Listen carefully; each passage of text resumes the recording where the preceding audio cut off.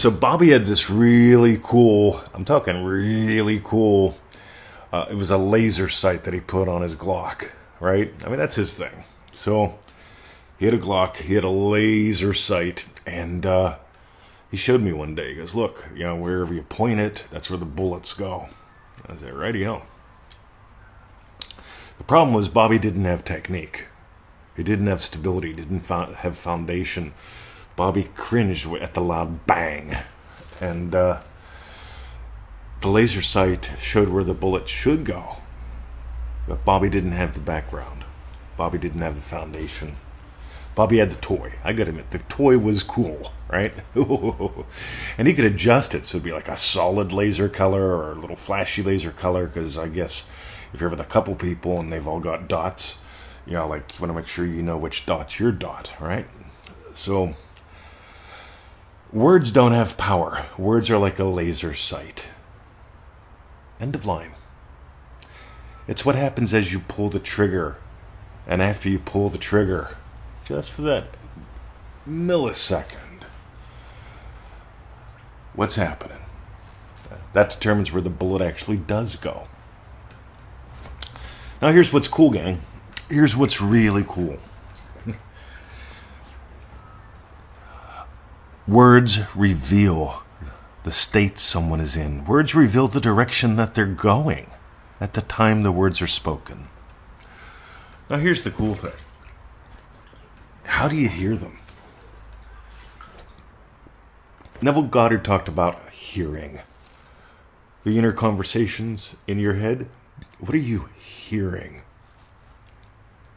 How are you hearing them? He suggested revise the conversation as you hear it. See, here's what I notice. When I hear someone's conversation, right? In other words, when they're yakking at me, I actually notice there's two conversations going on. One of them I'm doubting. See, there's their conversation, which is there's only so much pie. We have to redistribute the wealth. You have to work hard and push. And I have a little bit of a conversation in my head going, rightio.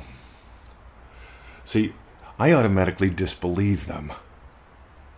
It's like, I don't believe that. By the way, I've been there. I grew up on welfare. Well, wealth redistribution, right? Got it. I got the cheese, got the food stamps. They actually had food stamps, right? They looked like cash when I was a kid. I wish I had one to show people, because I mentioned it to people here, and they're like, "Are you kidding?" I said, "Yeah, we got to go to the store and use food stamps. Everyone knew you were on food stamps. And their hard-earned money was going to you." Anyway, what were we talking about there? It's the words, gang. See, if you say a word like rich, that doesn't make you rich. That just means you said the word rich. But it's those spontaneous utterances. Wow, how cool. Right? It's those little spontaneous utterances. Oh, yeah. See, I went and picked up my car. Right? And I told David, I said, give it a good service. It's probably been about a year. He's been busy. Right? And so I only drive 3Ks a day. Right? So not a big deal. But I took it in for a service, and he said, "Hey, I got a new door lock for you, because there was something buggered with my door lock." And he goes, "All right. By the way, I don't ask him how much it is." So I go back, and the bill's like $535 or something like that, right? Oil change, door lock, new wipers, all that good shit. And here's what happens. Right, $535. And inside I go, cool. See, there's two conversations going on there, right? There's the conversation where I know David earned his money. And there's the conversation where I'm inside going, cool. Because I know how to make $535 pretty quick. He knows how to make it pretty quick too. And he also told me, he goes, what's really cool? And this is a guy, he loves tinkering. See, I love teaching. He loves tinkering. Right? And Coral, thank you so much for your Dream Driven Day testimonial. I really am a little nuts about this stuff. I love teaching, as you know. See, I love teaching. And Ego, your comment too. Sweet. I appreciate you, ladies. You see, I will gladly pay someone whatever they're asking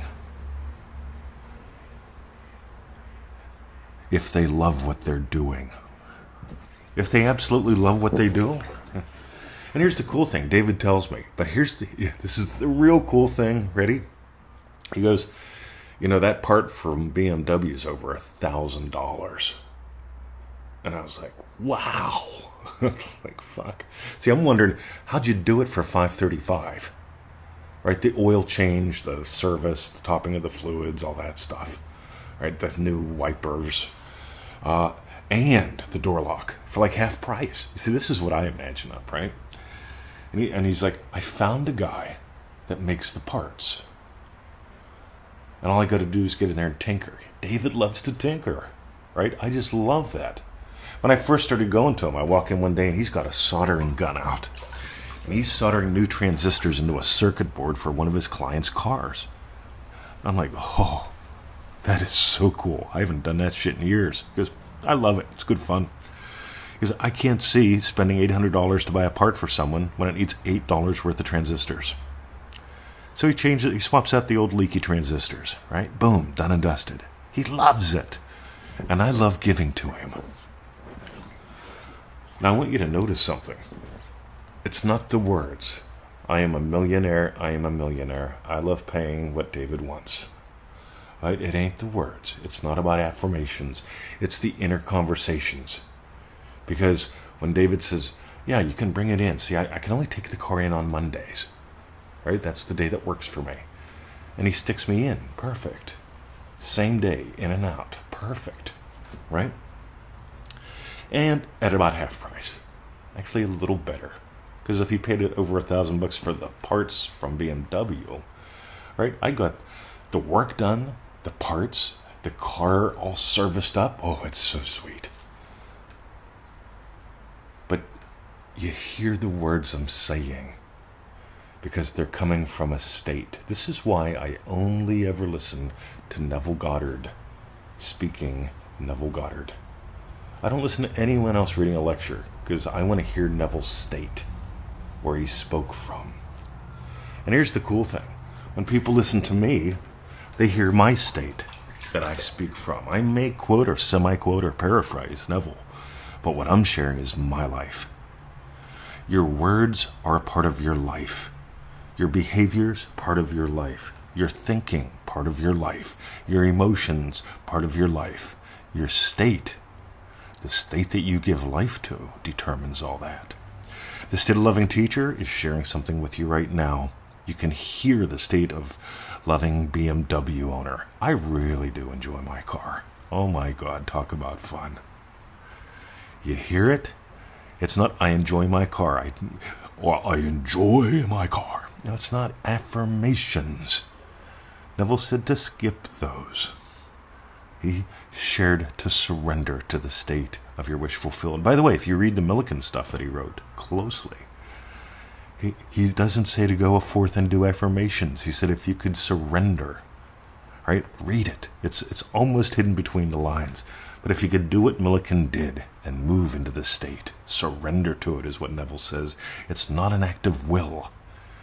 It's an act of surrender.